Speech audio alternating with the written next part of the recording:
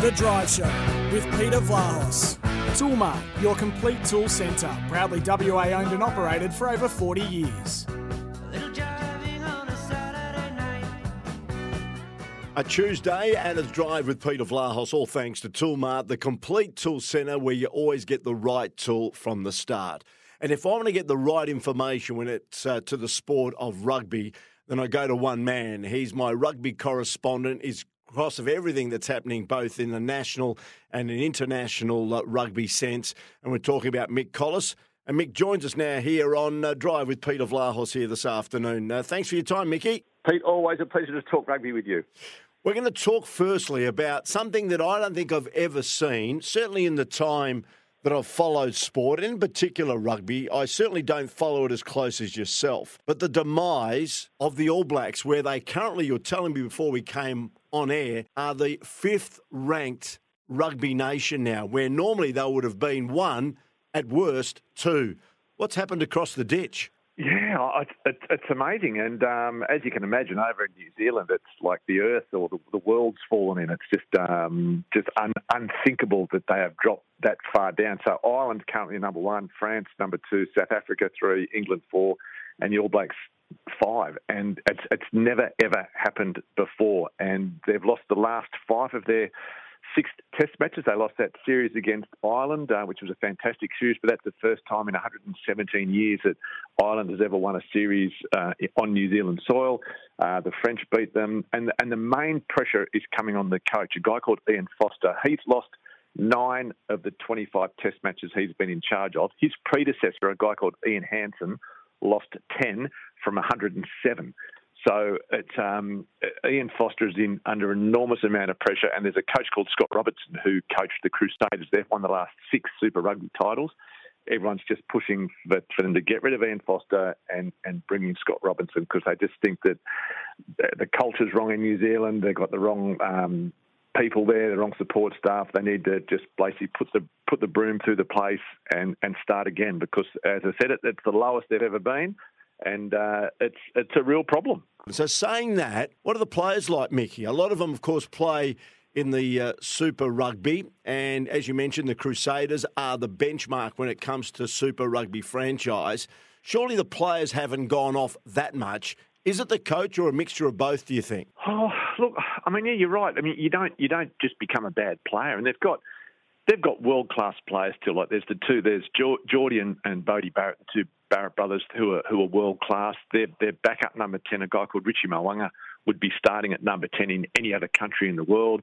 Ardie Savea, their number 8, is probably the best number 8 in the world. So they've definitely got world-class players. But whatever it is at the moment, look, it's really hard to know. It's not that they went through that brilliant period for a long time, but in recent times where they had a guy like Richie McCaw and Dan Carter, who, by all reports, just had this very humble nature about them. And that's true. You know, Richie and Dan, both very humble players. And I think that maybe with those guys now gone, that the next generation, they've lost that humility that kept the All Blacks so good for so long. And again, look, I don't know what the situation is, but stuff that I'm reading is they think that they've lost that humility and now they in the past where they go out expecting to win, but they were humble about it. Now they just expect to win because they're a bit arrogant, and whether that's now starting to come undone, and then they start looking for people to blame, and they're not looking at themselves, and they're trying to take shortcuts. Again, I don't know, but from the outside,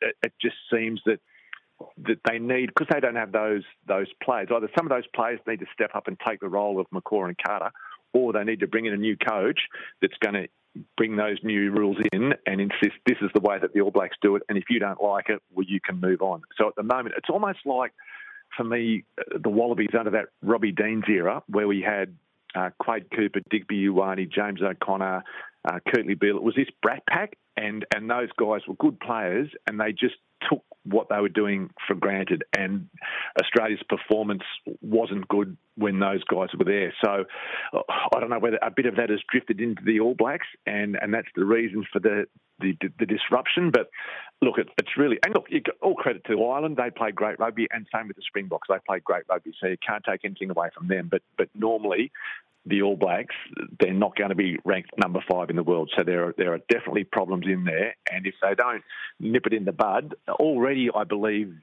basketball is now the most played sport in New Zealand. So rugby in New Zealand, all sports are struggling in terms of participation. But even in New Zealand, the All Blacks, they need to keep that shine to keep the players coming through. It's only a small country, as you know. They've only got, 4 million people or something or other. So it's going to be hard for them. And if the All Blacks go off the boil and people start looking for alternatives, no one would have ever thought that was possible.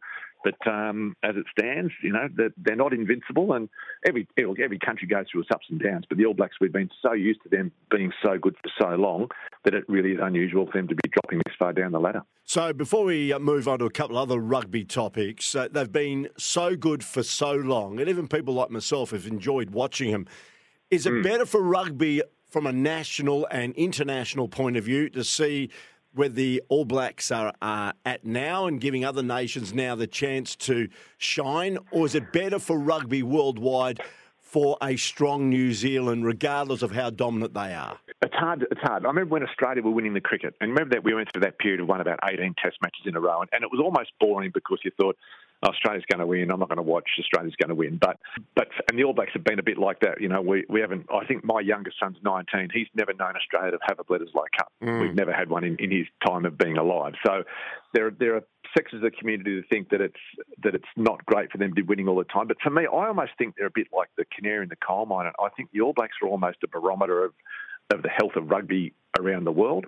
And if they're going well, rugby's going well because they're that pinnacle that every other nation is trying then to get better to beat them. And I think if the All Blacks kind of, they're never going to disappear, but if they lose that aura and that dominance, I think that's a bad thing for rugby. I just think because for so long they've set the standard and people, from a commercial point of view too, people like the All Blacks, they bring in so much money, and that's why they get played in over in Chicago, and that private equity group now has bought in to the All Blacks, so they'll be expecting return on their investment as well. So it becomes this big economical impact as well. So I think it's great when they're winning because that's the benchmark, and I think every player, they want to test themselves against the best in the world, and for so long and for so consistently, it has been the All Blacks. So, I want them to get back up the top again.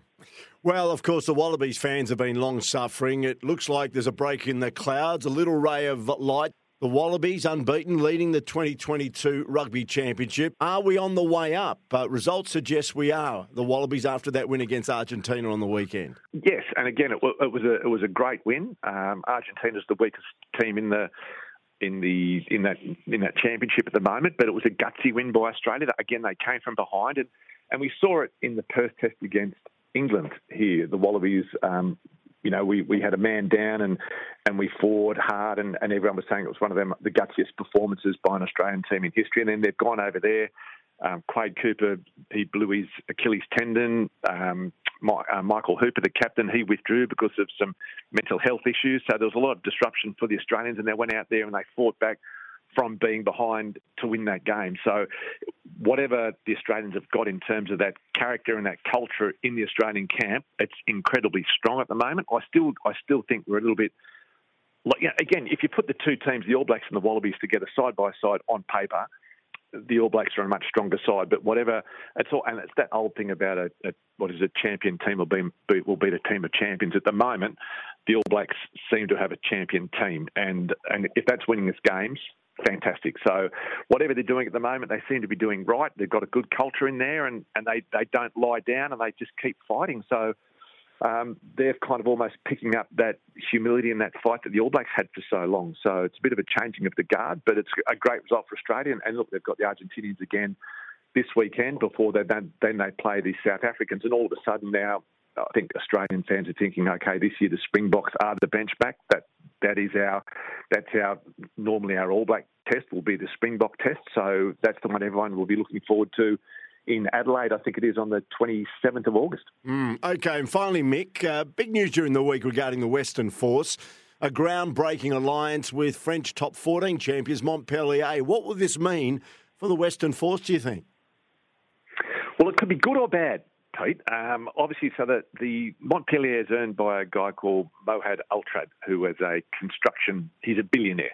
So obviously him and Twiggy must be in the same club, and they obviously got talking. They both had a love for rugby. So Altrad sponsor, they've got their name on the All Blacks jersey. They've got their name on the French jersey. I think he paid $160 million to have his name for 8 years on the French jersey, and their name, they signed a 4-year deal with the Western Force. So Altrad is on the jersey sponsor of the Western Force. So yeah, they've got this sister club arrangement with Montpellier, which is a top 14 club in the French competition. And what it seems to be is they'll use that club as a bit of they'll do some player swapping, some coach swapping, educational kind of stuff. And look, I think it's a great idea. But the only drawback for it, there's a young kid called Alex Masibaka. And Alex is a local kid. I played rugby against his dad down at Associates. And Alex went through Soaks as a junior. He made his debut, played Australian under-20s, and then made his debut for the Western Force this season that we've just had. He's been sent across to Montpellier, I believe, for a 3-year period. Now, that's fantastic for him. He's only a young kid. If he then comes back to play at the Western Force, it's fantastic. But the thing is, the average salary in the top 14 is about $360,000. The average salary in Super Rugby is about half of that. So if you're a young kid, you go across there for 3 years, you establish yourself in top 14 in French rugby. Are you then going to come back to Australia for half the money? I don't think so. So the thing is, they've got to make sure these kids that they're sending, that they've got to work out some way that they guarantee that they come back. Otherwise, the Western Force is going to become a feeder club for Montpellier, and that's not what we want. We want it to be the other way around. We'd be happy for the French guys to come here, no problem, but we don't want to be losing, especially West Australian kids, over to play rugby in France when they should be playing for the Western Force. Good stuff. All right, mate. Thanks for joining us. Really appreciate it. I love talking rugby with you because you've got a finger on the pulse. Good on you, Mickey. We'll keep in touch and enjoy the rest of your evening. Yeah, thanks, Pete, and go the Wallabies. Mickey Collis, always great to have a chat to him regarding rugby. As I mentioned, he's certainly got his finger on the pulse. That has been Drive with Peter Vlahos on this very wet and cold Tuesday. Hope you've enjoyed the program. Tuesdays and Wednesdays, always a bit of sports variety, of course, on Mondays and Thursdays. We focus on the AFL. Monday, a review of the weekend just gone. And on Thursday, Kim Hagdorn joins us to have a look at the AFL team selections heading into another weekend. And as we know, this weekend, it's the Western Derby weekend between Fremantle and the West Coast Eagles. We'll have the teams on the Thursday night program. Thanks for your time. Thanks to Jimmy and Lee. I'll be back again tomorrow from 5 right here on SENWA.